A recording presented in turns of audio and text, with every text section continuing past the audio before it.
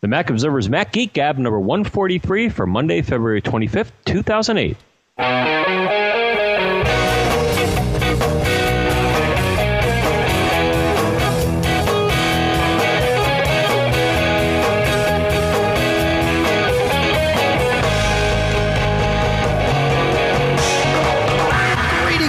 And welcome to the Mac Observer's Mac Geek Gab. I'm Dave Hamilton. Of course, that was John Braun introducing the show, and we are here to talk about all kinds of stuff, actually. How are you, John? Fantastic. Excellent. Excellent, excellent. You made it back from Boston okay? Yeah, it wasn't too bad. The trip up, the first time ever, the Acela was late. Really? 40 minutes. I was in New Haven, and I looked up on the cool board there, and all of a sudden it made a chattering sound, and it said Acela, 40 minutes late from Washington. Huh. But it looked like a lot of trains, so I think it was weather or something like that. But the one thing that got me all cranky, though, is so I'm getting on the train, and I'm looking around for a seat, and there were so many cases where other people had like piles of garbage in an otherwise available seat. And eventually I found a seat, but that's kind of the breaks when you get on a station that's farther up the line. But still... Yeah, but I got a seat, and the one coming back was excellent. So good.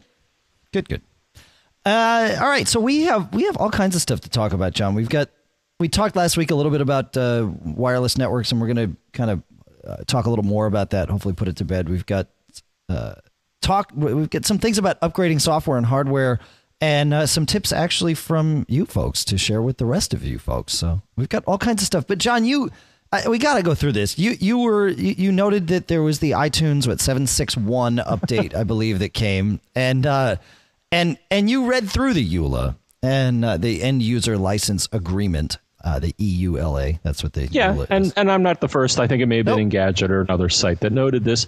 But I also, I went through most people just click and say agree, and they figure it has no impact on their life. But the one part that I found was kind of funny. Now it's pretty much a boilerplate thing for export control, but it says I just thought it was funny in terms of the iTunes license agreement that you agree that you will not use these products, which in this case is the iTunes software, for any purpose prohibited by United States law, including without limitation the development, design, manufacture, production of missiles or nuclear, chemical, or biological weapons. And I had no idea that iTunes had such power. It is a wide-reaching application there, John. This thing can be used to do just about everything. So, of course, also now I'm sure that by mentioning all of those things in one phrase, that whatever monitoring facilities are out there in the world will have just automatically picked up and subscribed to this podcast. Welcome to our podcast. Well, we talk about how we like to get more subscribers, and so that's one way of the three-letter agencies. No problem. Hi, guys. Welcome aboard. We're happy to have you. That's right. All right, so I'm going to let Chadwick kind of step into this, but there were many, many emails and voicemails that came in. Of course, let's talk about that. If you want to send in a voicemail, you can call 206-666-GEEK, which is 4335. That's right. Okay. And then you can also email feedback@macgeekgab.com, or you can Skype a message to Mac Geek Gab over on Skype. So any one of those will get a message to us. You can email, you can voicemail, you can record an audio and send it through, any of the above. Always happy to hear from you. So with that, Chadwick, I believe he called in, but no matter. We've got him here now. So, but there were many, many of you that there was some confusion last week when we talked about mixed wireless networks. I'm going to let Chadwick bring us into it, and then we'll kind of bring it out. I think. There we go. Hey guys, this is Chadwick from Columbus, just listening to your most recent episode, 142, and was following up on Antonia's question about the double router situation. All of the information you gave him I thought was spot on when you talk about making your second router a bridge and all of that. However, I wanted to follow up and say it seemed to me like his goal was to get wireless in speeds for his MacBook Air with this second router. And I'm under the impression that when the only way to get true wireless in speeds is if you only have in devices on your network. As soon as you add one G or B device, I'm under the impression that pulls everything down to only G speeds. And so I wanted to see if that is true from what I've heard about that, and if that's the case, then really Antonio is not going to gain anything by adding this second router in order to get these higher end speeds, because since he still has G stuff on his network. Is that correct? Anyway, love the show, and have a great week. Bye-bye. Okay. So there's two things to talk about here. One is that, yes, if you have slower speed devices connected to the same wireless access point as higher speed devices, you are going to see a speed decrease from the maximum available for the higher speed devices. And let's talk a little bit about this, John, right? Because you did some research along these lines. A decrease, I would say, but not. So a lot of times what I've read, they'll say, all right, if you get, for example, in the case of a B and a G, a B being an 11 megabit network and a G being a 54 megabit, I've seen a lot of people say, oh, well, if you get one B device on a G network, then it's going to drag everybody down. And that's not entirely true. The reality is that you will see a hit. If you're only in G mode and and you only have G clients, you will get the maximum speeds. And we actually found one pretty interesting benchmark. So one thing, and you and I have both pointed this out in the past, Dave, is that you're never going to see the fully advertised speed. It's almost like hard drives, though, maybe worse. Well, let's say 54 megabits, but you're never going to see that actual throughput. But in the case, I found this one benchmark, which sounds reasonable. If you only have a G network, then you're probably going to see about 25 megabits a second full throughput. If you're in compatibility mode, then you're probably going to see about 15 megabits.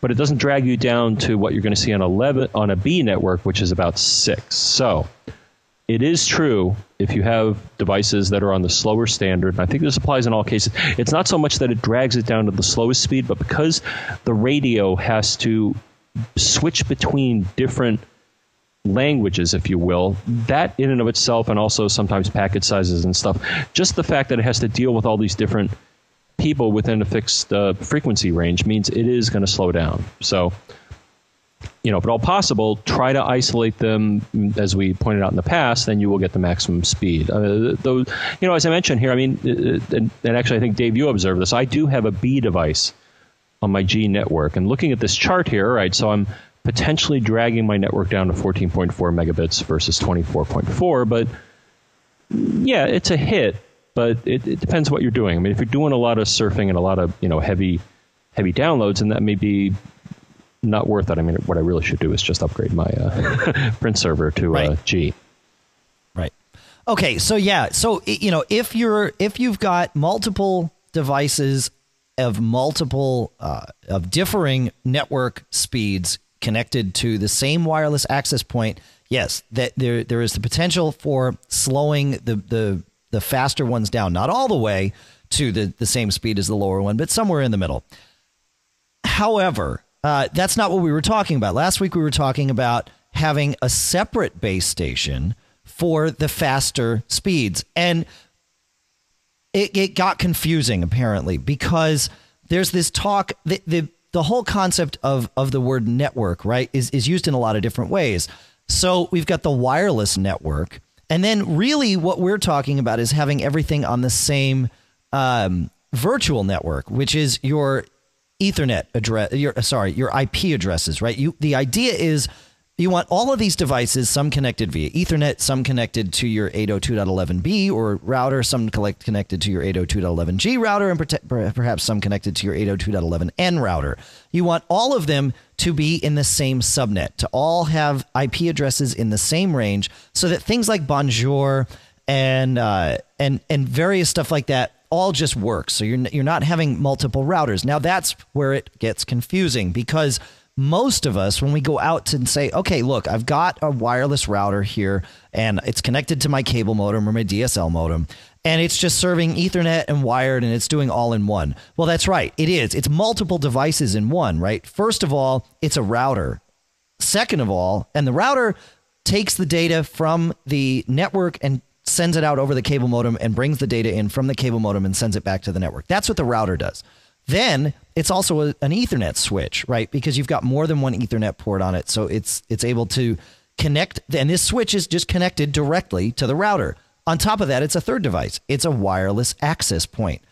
When we go to connect the second router to just serve the 802.11n clients in Anthony's example from last week, really what we're doing is, as we said, we're putting it in dumb mode. We're putting it in bridge mode. We're effectively turning the router portion off. We're using maybe one port on the Ethernet switch, and then we're really just using it as a wireless access point. Most of the time these days, though, wireless access points aren't sold independently. They're just sold bundled in with routers. So we're turning off all this other functionality. So yes, we are on the same network in terms of IP addresses, but if you've got a client connecting to your 802.11n base station and all it's doing is serving N, and then you've got clients connecting to your other base station and they're running it, let's say 802.11g or 802.11b, those are separate. They're not going to interfere with each other in terms of network, wireless network speeds, so long as they're on different channels. And of course, you can set the N to go into the 5 gigahertz range, and then you're certainly not going to be conflicting with each other. So I realize it gets a little confusing. I hope we've kind of set the record straight on this and done it. But yes, it will work. Some of you are doing it. So, I know I'm doing it here with multiple wireless base stations or wireless access points. Sorry, and it works. So trust us. This is the right way to go. So I think that's that, right? That's that. Okay. I want to tell you, John, about our first sponsor for this show, which is Rage Software. We talked about them for the first time last week. Rage Software makes a bunch of different products, all geared towards the web publisher. You've got your website out there. Maybe it's a blog, maybe it's a corporate site, maybe it's for your business or whatever, but you want to get it into the search engines. You want to know where it is in the search engine rankings. You want to know how you're doing with your Technorati rankings, and you can use various pieces of Rage software. Of course, it's all available at ragesw.com. The first one is Rage SE Rank, which lets you track all of your domains and lets you see where you are in terms of all the other keywords that you've got out there and all sorts of different data that lets you really kind of see where your website's falling in all the search engines. Then you use Rage Domainer to track all your domains. It'll actually track where you've registered them, when you need to renew them, but it'll also show you different stats. It'll pull in where you've got your Technorati links, where you've got different incoming links from, and really kind of give you a picture that you can pull all of this data from different places, but all in one place. You can see your Alexa page rank, and you can see your Alexa ranking, and then your Google page rank, and really kind of pull all this into one place where you've got all this data, and you can start to aggregate it together. And again, all this is available at ragesw.com from Rage Software. Moving on here, Grady writes in, John, and Grady has perhaps the age-old question. I'm about to purchase a new iMac. Since I have to sacrifice some things, I was wondering if it is better to have 1 gigabyte of RAM and a 2.4 gigahertz processor, or 2 gigabytes of RAM and a 2.0 gigahertz processor. I don't really understand processor speeds. If you could help me out and let me know which is better, I would be grateful. All right, Grady.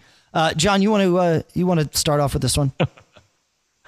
Oh, and this is a battle. But I would say, in my opinion, well, first off, I'm going to bound this question. I was going to jump right in and say, I'd much rather have more RAM than processor. But I'm going to back off and say it depends on what you're doing.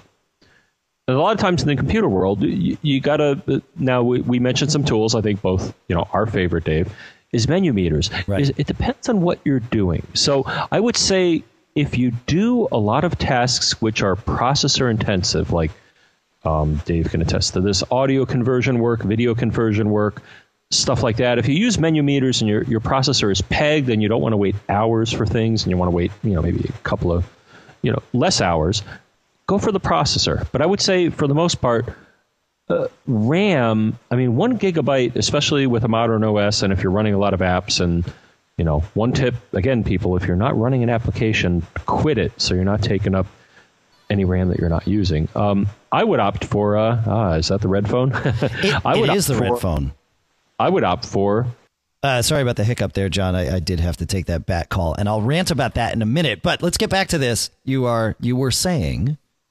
Yeah, well, in general, I would say if I had to order what I would get for a typical user, unless you have some extreme requirements, I would say get more RAM, then get more disk, then get more CPU. And that's just my experience with at least portable computers and desktops too. But that's the order that I place the resources in, is because you take a big hit when you run out of memory. Somewhat more with disk, but CPU rarely. Well, I don't know. Again, it depends what you do, but I rarely see cases where CPU is what's limiting you from getting the most bang for your buck. What are your views, Dave? I agree wholeheartedly. I think certainly you want to buy as much CPU as you can afford, but you want that money to first be spent on RAM. If you've got anything left over, then it certainly makes sense to buy as much CPU as you can afford, because it is going to help you down the road, right? The faster it is, the longer you're going to be able to hang on to that machine. But like my current MacBook Pro, right? As we all know, I'm on a first gen MacBook Pro. Hopefully, maybe tomorrow that'll change, right, John? Maybe. Yeah. Well, we say that every week, so. I don't know my hopes up. It'll happen someday. It will happen someday. That's right. So, but it's the architecture is limited to 2 gigs of RAM. And I'm going to be honest with you. For me, I know Grady was looking at whether to go from 1 to 2. To me, that's a no-brainer. Go to 2. Don't even think about it. Go to 2. But for me, 2 gigs isn't enough. I'm like you said, I'm paging out all the time. And I'm diligent about quitting apps. I'm crazy about it. Now, part of that problem is because I am still running Retrospect to do my backups, and Retrospect's running in Rosetta emulation, and that just gobbles up RAM in the middle of the night when it pulls it in. But even still, even if I reboot in the morning, it's still by midday I'm still knee deep into swap, probably a gigabyte into swap, and that does slow things down substantially. So yeah, RAM without a question. But the biggest thing I'm looking forward to with a new MacBook Pro is that I'll be able to use 4 gigs of RAM in the thing. So definitely. Oh. Yeah. So I thought there were some of the current batch that would do 3. The current batch will do 4. The current batch will. Okay. Yeah, mine won't. You said 2. Well, mine won't. Okay. Yeah. The current batch. So I'm pretty sure if they were to rev the model, they wouldn't go backwards on that. I'm pretty sure they'd be at least 4 as the ceiling. So yeah. So I would do that.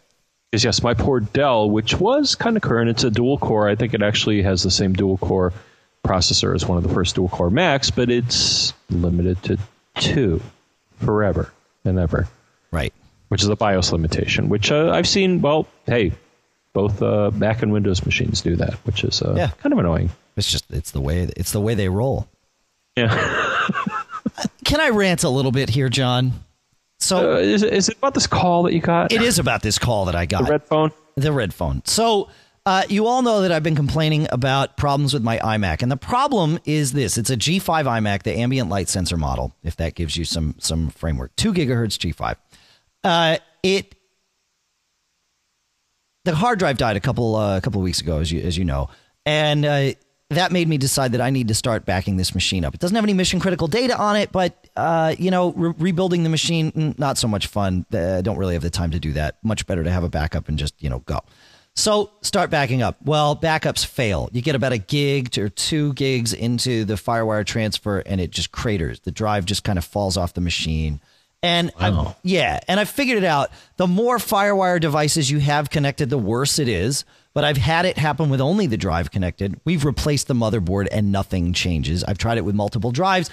The one thing that makes it worse is having an iSight connected. But of course, we use this machine with an iSight, and we have multiple iSights that we've tested with, so it's not any one iSight, as many of them. Did you say there was a motherboard replacement Already? Oh, yeah.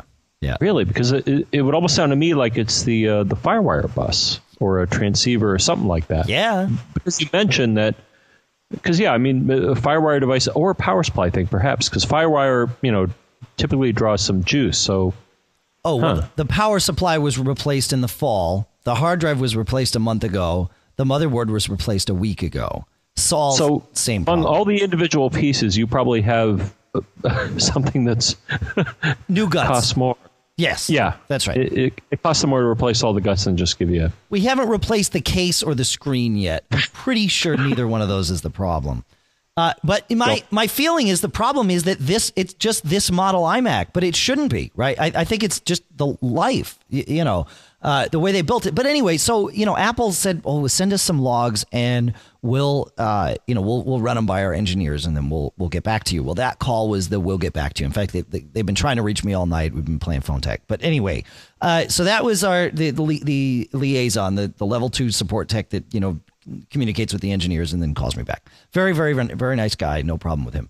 But they started telling me, they're like, well, you really should do these backups when you don't have an iSight connected. I'm like, well, that doesn't really make sense because your backup software, i.e. Time Machine, just kind of backs up whenever. And I can't really just, yank the camera out as soon as I see the drive. That doesn't make any sense. So no, that's not really going to work. Okay, sir, remember, I'm just passing along recommendations from the engineers. Yeah, whatever. And then the second one was, we noticed from the logs, sir, that you're using 2 different chips of RAM in there. And in that machine, you're supposed to, note the word supposed to, use matched pairs. I'm like, this is crazy, dude. You shipped it to me with a 512 meg stick in one slot and nothing in the other. What are you saying? You can't possibly stand over there and say that this machine is supposed to run with matched pairs when you don't ship it that way. Oh, well, it would be better if you run matched pairs. And then he sends me a knowledge base article, which indeed does say that if you use matched pairs, you go from a 64-bit data bus to a 128-bit data bus. Great. That's a beautiful thing. I'm sure there are times when that actually would be a good thing for me. But, dude, it's not going to make a difference with the FireWire bus. This is we're grasping at straws here. And if you think I'm going to go buy RAM to fix a problem that's not going to be fixed by buying RAM, you're crazy. So that's that was. Sounds like some firmware needs a little tweak. You think? Yeah. So I'm going to call customer relations tomorrow and see what we can do about this. Yeah, go for it. I don't have time I wasted enough time on this thing. So. Yeah, but still, the article that it was funny because you I IM'd you the same article. Yes, that's right. Yeah. Yeah. The guy talked to you, and it's like, okay, we both found the same thing. We both know how to navigate the Apple knowledge base, which actually, for the most part, is very nice. If you go to and I was asking you about the machine. A little tip for people: if you go to support.apple.com/specs, that's something you may want to look at, especially if you're running into some of these support issues, because that is supposed to be the final word, at least the official Apple word, on what your machine supports. Now, a lot of times the machine supports something beyond, for example, bigger RAM chips or bigger hard drives and stuff. But it's a place to start to make sure you're not doing something crazy like using a PC, whatever RAM chip instead of another type. Right. So you're not doing something horribly, horribly wrong for that machine if you get it used or something like that. So, well. So it goes. So it goes. Pretty much. That's so it goes. All right, let's get back to stuff that we can feel productive talking about. And Jason has a question. Hi, Dave and John. It's Jason from Sydney, Australia. In the last month, I used up my entire download allowance from my ISP, and mostly it was due to updates. We had the 10.5.2. I downloaded that at least 3 times, updated 3 machines, and plenty of other updates. Now, the thing is, in Tiger, it used to be easy to find these updates once they'd finished because there was the packages folder in the library folder. So you got computer, hard drive, library, packages. And what I used to do is I'd update one machine, pick up the packages from that folder, and then I'd use them to update the other machines. Under Leopard, if you say in software update, if you say download and keep installers, it only does it if it doesn't have to restart. For example, iWork, there were 3 updaters. That was all I had to do. It downloaded those, did the update, and left them in the downloads folder, which is brilliant. But something like 10.5.2, it doesn't keep unless there's somewhere else where it puts it. But as far as I can tell, it doesn't put it in hard drive, library, packages. That's gone. I'd just like to know if you knew where it stores these, if at all, because it would save a lot of bandwidth if so. So, love the show. Just like help with this one item so I can save some bandwidth. Thanks. All right. Well, I think the short answer is that software update does not save these, unless except in the way that Jason described, the ones that don't require reboots and then they're left there sitting in the downloads folder. So have you found anything different, John, or no? No, and we've talked about this, but the software update is substantially different in Leopard than it is in Tiger, and that it's almost its own little app. It quits everything else. So it looks like they do a better job of cleanup. Now, it used to be the case in some situations, but sometimes if you looked in the receipts folder, there'd be something that may have launched an installer, but and especially now in Leopard, I actually tried to, poke around in a couple of receipts things.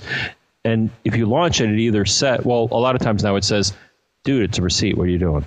Right. So I think some installers used to do that, but I'm actually looking to our beloved listeners to let us know where the heck is this stuff stored. It seems to me it does a very nice job now of cleaning up its mess, which, in the case of wanting to save bandwidth or reusing an installer is bad.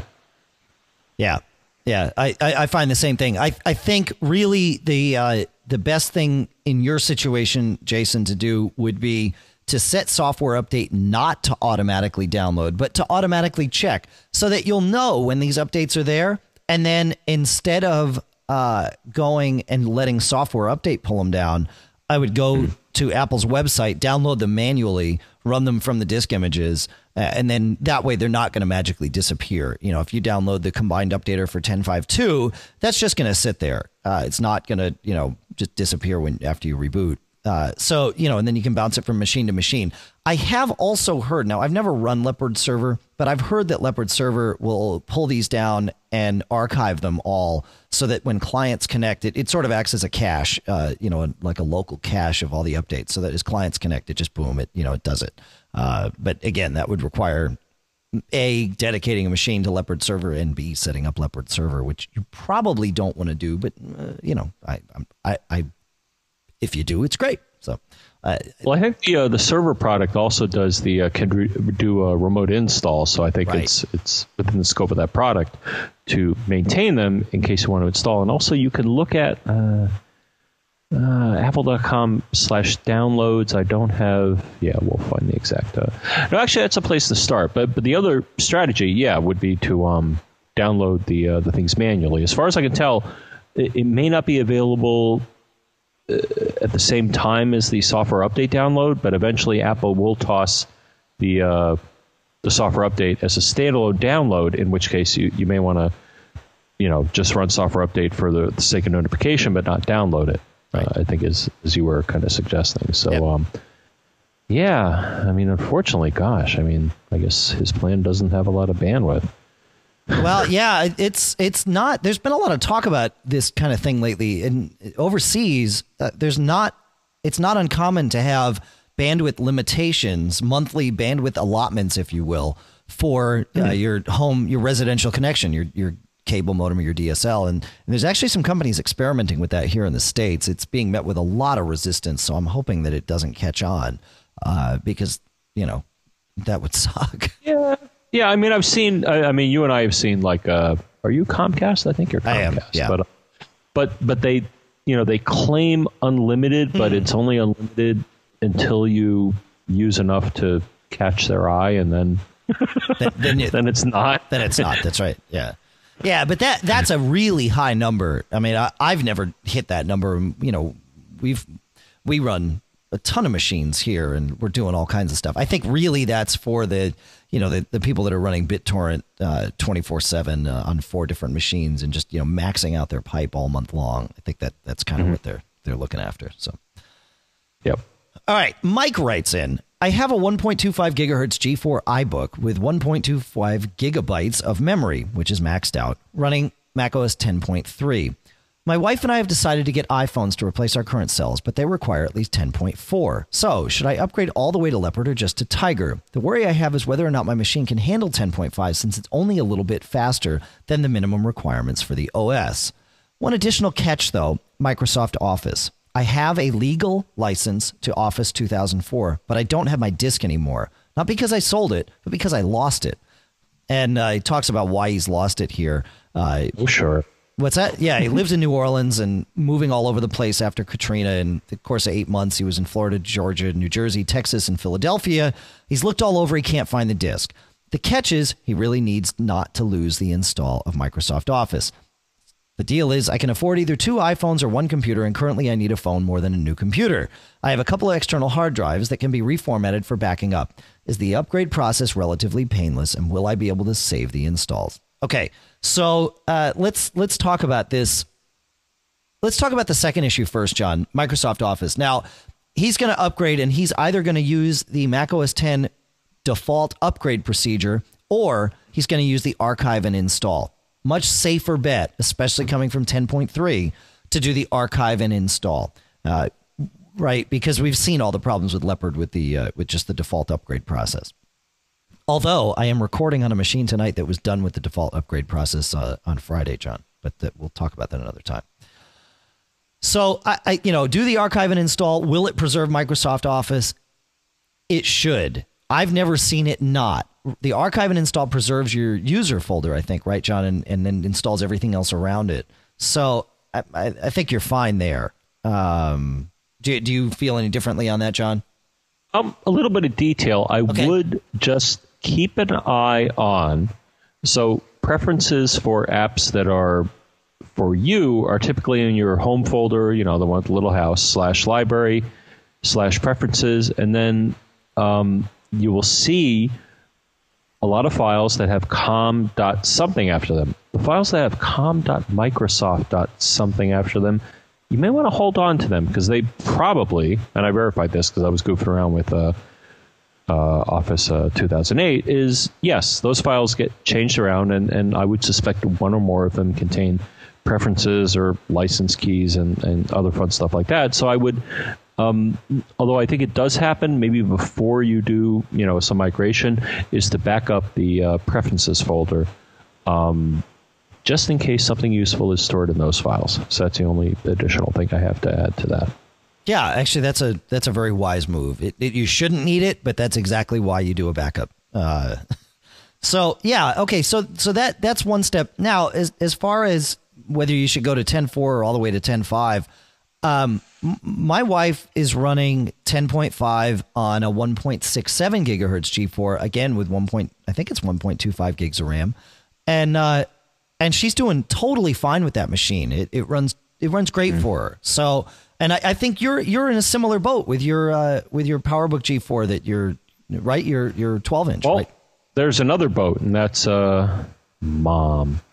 Which I don't think Mom listens. Hi, Mom. But anyways, Mom has an iBook G4, and she's still on, was it Panther? Yeah, 10.3, just like this guy. Yeah. Or no, before that. Oh. Was it before that? It may have been before that. I think it was before that. What was before Panther? 10.2, which was... is it Leopard? No. No. I don't know what anyways, it doesn't matter. I think she's but... When she got it, it's an iBook G4, so yeah. But anyways, it's an older. I think it's 2 or 3 behind, but if it ain't broke, fix it. Yeah. Mom's got the routine. She checks the email. She, surfs on, does the eBay thing. I don't want to change anything. Right. Well, he has to change, right? He's doing the iPhone thing, so he has no choice. I think that was Jaguar, right? Now that I'm thinking about it, right? Jaguar. Jaguar. There you go. That's right. That's it. Jaguar. Yes. I think so. I'm checking here. Yeah. Wikipedia. Jaguar. Thank you. Yeah. Okay.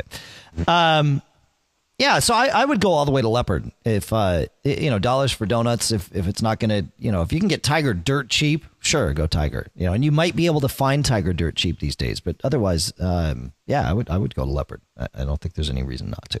You would. Yeah, I would. Well, if he's got to upgrade anyway, no reason not to. Yeah, go all the way. Yeah. All right. Our second sponsor for this show is Audio Engine at audioengineusa.com. Audio Engine makes the A2 speakers. Now, these are for $199. They are little speakers, 2 separate speakers, self-powered. You plug them into the wall. They've either got RCA inputs, which are the red and white things that come from your stereo, or a mini 8, which will connect from your iPod or from your computer right into them. And we use these A2s over in the house. We connect them to the iMac that we, that's giving us all these fits, but it's not the speakers, trust me. And they fill the room. They've got a lot of low end. It's really something for a speaker, a small little speaker. They really, really deliver a solid punch. And at this price point, $199, audioengineusa.com. Check them out. All right. We talked last week, John, about sparse images. Did we now? We did. Oh, of course we did. Now, we did kind of reach out to Scott Barman and Scott to help us really fully understand these sparse images, and Scott delivers. So without further ado. Hello, John and Dave. This is Scott in DC. Yes, I do have an answer for you about what a sparse image is. A sparse image is a disk image. It is a single file disk image that can be mounted as a regular file system. This is a pretty old concept. Actually, it was developed by Next Systems. So you can create a file on a disk and then mount the file system, and you can emulate various number of file systems. What a sparse image did was, instead of using a fixed disk size, which you would have to do if you were creating a disk image, a sparse image creates a variable size. So if you decide you want to create, say, a 40 gigabyte partition or 40 gigabyte sparse image, your file would not take 40 gigabytes. It would show an internal format of all the necessary layout items to map 40 gigabytes into a file, but it wouldn't use those extra tracks or that extra size unless needed. It is a very ingenious idea. One of the reasons why they use sparse images across a network is so you can, this is the time machine, so that you can, say, use a Windows-based system as a server and still get the same benefits, because the sparse image would be formatted as an Apple file system, an ASP file, which would support hard links and the directory structure and things like that. If you were to try to use the native Windows file system, whether it be FAT32 or NTFS, you would lose that functionality. Sparse images are what file vault uses. These are all a single file. And it's a very, very interesting technology, but for this purposes, that's as far as I'm going to go with it. I hope you guys are doing well and enjoy. Take care. Bye-bye. Do you have anything to add to that, John, there, or any commentary on that? I'm going to be very sparse. In other words, no. Okay. No, I think he's got it, man. Yeah. It's a very clever way of, well, I would say the old approach was kind of a, Stone Age approach to solve the problem. Well, you make a big image and make it as big as it would be in the physical world, but that's very inefficient. So sparse images are pretty cool. Cool. All right. Yeah. Thank you, Scott. That's fantastic. I have a question because you brought it up. We've all heard about how, of course, Apple supports backing up to across the network to a disk that's connected to another Leopard machine, right? And presumably that works fine, and you can restore from that fine. We've all also heard, because we've talked about it here, that there's a simple little terminal command that you can run on the client machine, and that will allow you to back up to to disks connected to any machine, including Macs running older versions of Mac OS X and other disks. Now, I always kind of stayed away from that. In fact, I've got a 10.4 machine that I would love nothing more than to hang a big, huge hard drive off of it and let it be the network Time Machine store. But I've hesitated from doing, because it's on all the time. It's our FileMaker server, among other things. So it would be a perfect thing. It's on all the time. There's no problem hanging a drive off of it. But I've hesitated from doing that because it's unsupported. You've got to enable this unsupported network transfer thing in Time Machine. And so I'm very hesitant in doing that because I thought, well, maybe the reason it's got to hang off a Leopard is because it's got to have some of the features of the file system that are new in Leopard. But from what Scott's saying here with the sparse image really contains all of that, and it doesn't matter what host what the host computer is. So that I have a follow-up question for you, Scott, or any of you out there. And really, I'd like to know theoretically if it is or isn't something I should do. And then if any of you have practical experience backing up and restoring successfully from a Time Machine backup that's stored on a non-Leopard volume across the network. That would be, I think that's really valuable information to have. So I throw it out there. Do you have anything on that, John? Nope. Okay. I think we'll go to Reuven here, because Reuven has a question. Hey, John and Dave. It's Reuven calling again from Israel. I have a question. I'm trying to find a good third-party firewall for Leopard, something that has greater granularity than the all-or-nothing approach that Apple has foisted upon us since the upgrade to Leopard. So, email address following. All right, John, you're on. Oh, no. Yeah. Well, the first thing I try, and it's free as far as I can see, Waterroof. Get it? Firewall, Waterroof. Oh, I like Get this. It? Yeah.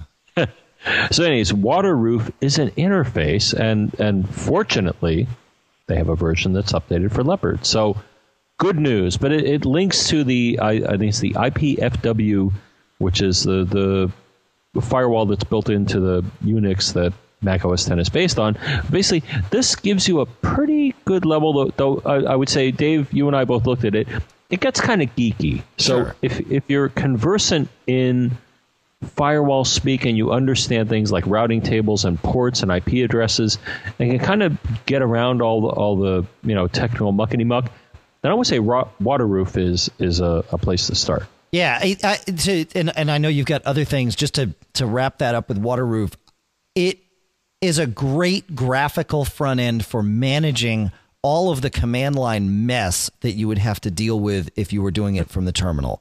But you still have to understand why you're doing it, although they do have a configuration wizard that does some of the more common tasks for you. So if you're just dangerous enough, if you know just enough to be dangerous, then Waterroof actually might be a good thing because you're using this configuration wizard, and it does set some bounds for you. So, head in with caution, but if you've got an idea as to what you're doing and why, but you don't know all the arcane commands to do it, Waterroof is absolutely the right product.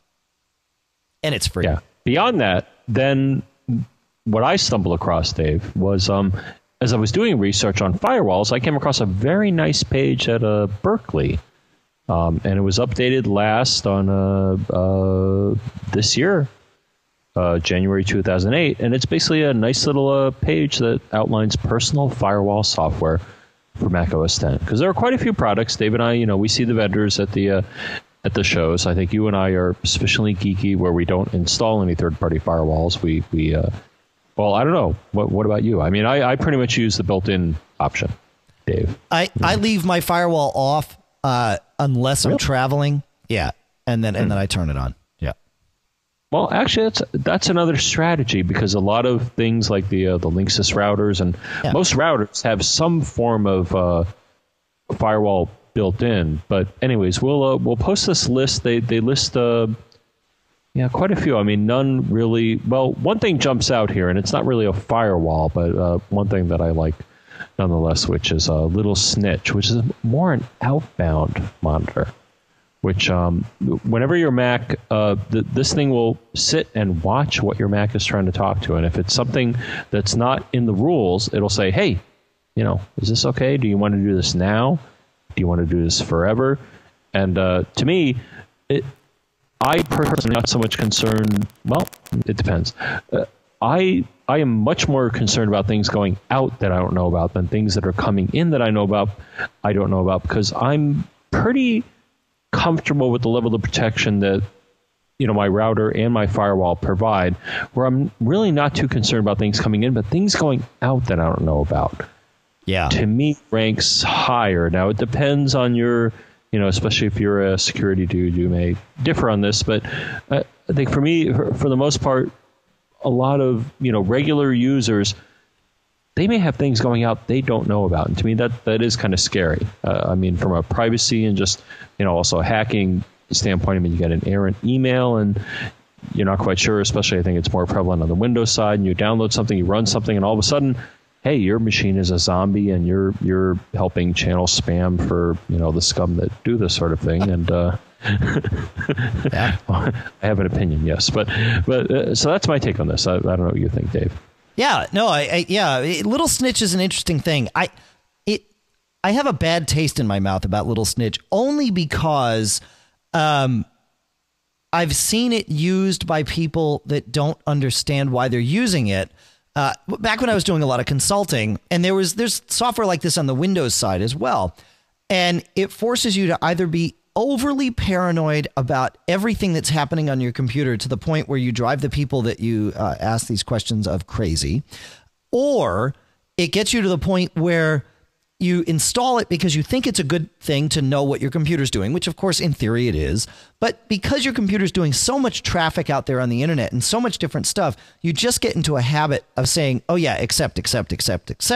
And then really you're not using it at all. You're just using it as a way to increase or to decrease the amount of time it takes to reach the MTBF of the button on your mouse by all those extra clicks. So that's really, that's why I anytime somebody says Little Snitch, I cringe, but it's only because of that. It actually is, when used properly, like you said, a great piece of software to let you know what your Mac is sending out, because that's really the concern.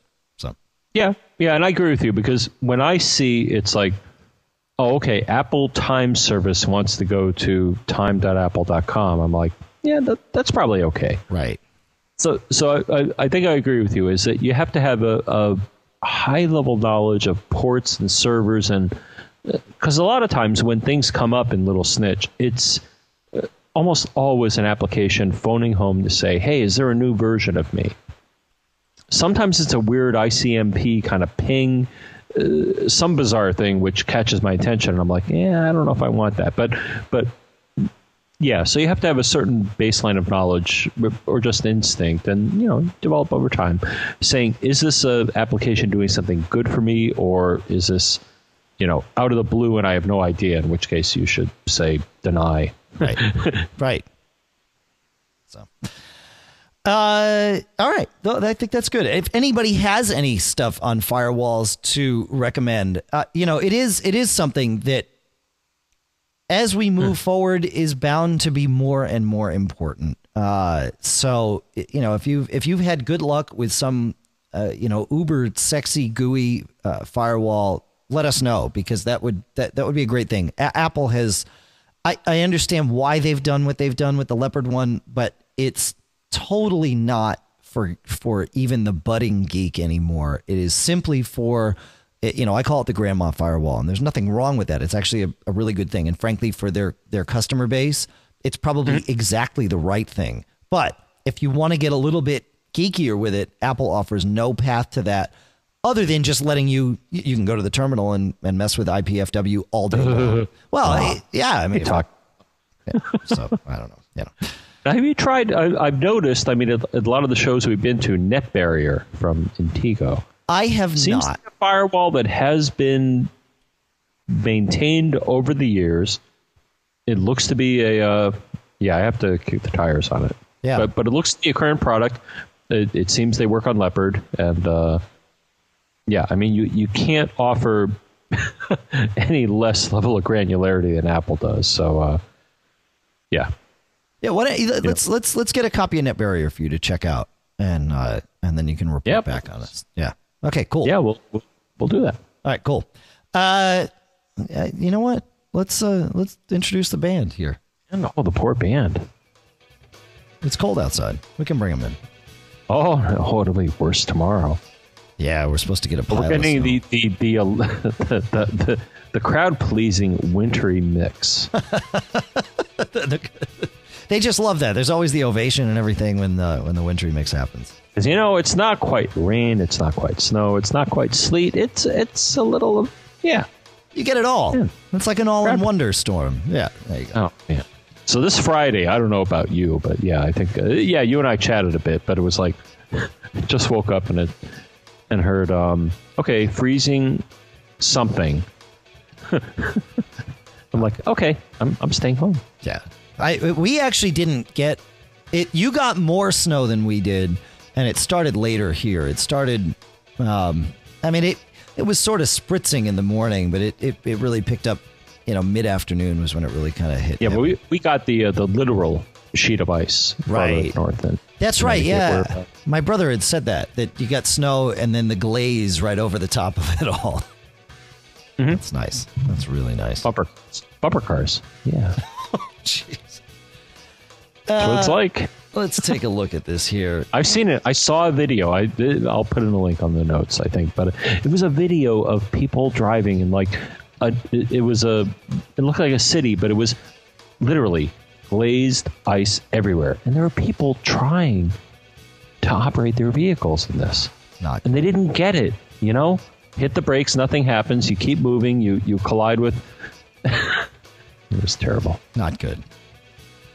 No, you're ice. Just yeah. Physics, ice. You can't stop. I'm sorry. Nope. Go. Not unless you got chains, and even then, I guess chains you stop on ice. Yeah. Michael Johnston, of course, converts this show to AAC for your listening and viewing pleasure every week, and you can read the rest of what he does all week at iPhoneAlley.com. Cashfly Hosting provides the bandwidth for the show. Podcast Marketplace includes our ongoing sponsors, Audio Engine with their A2 desktop speakers, Barebones with BB Edit software, one free download from Audible.com as long as you use the audiblepodcast.com/MacGeekGab link, and PDF Pen from Smile on My Mac. I think that's it. I think we're good. If you want to sponsor the show, the Backbeat Media Podcast Network is the place to do it. iTunes comments, we love them. Absolutely love them. Thank you. They're marvelous. I love them. 206-666-GEEK, which, as you said before, and you'll say it again, is 4335. Yep. MacGeekGab.com will bring you to the section on Mac Observer that has all of this stuff. Feedback at MacGeekGab.com is where you send in your comments to. And boy, I think I think that's it. We're all set there. Come out the door. You're out the door. Thanks for playing, John. It's always a pleasure. Thank you very much for staying subscribed, folks. We really appreciate it. We absolutely love this, and we're almost 3 years into it. So 3, almost.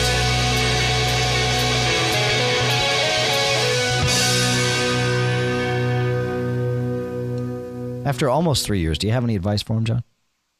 Not to get caught. Made up.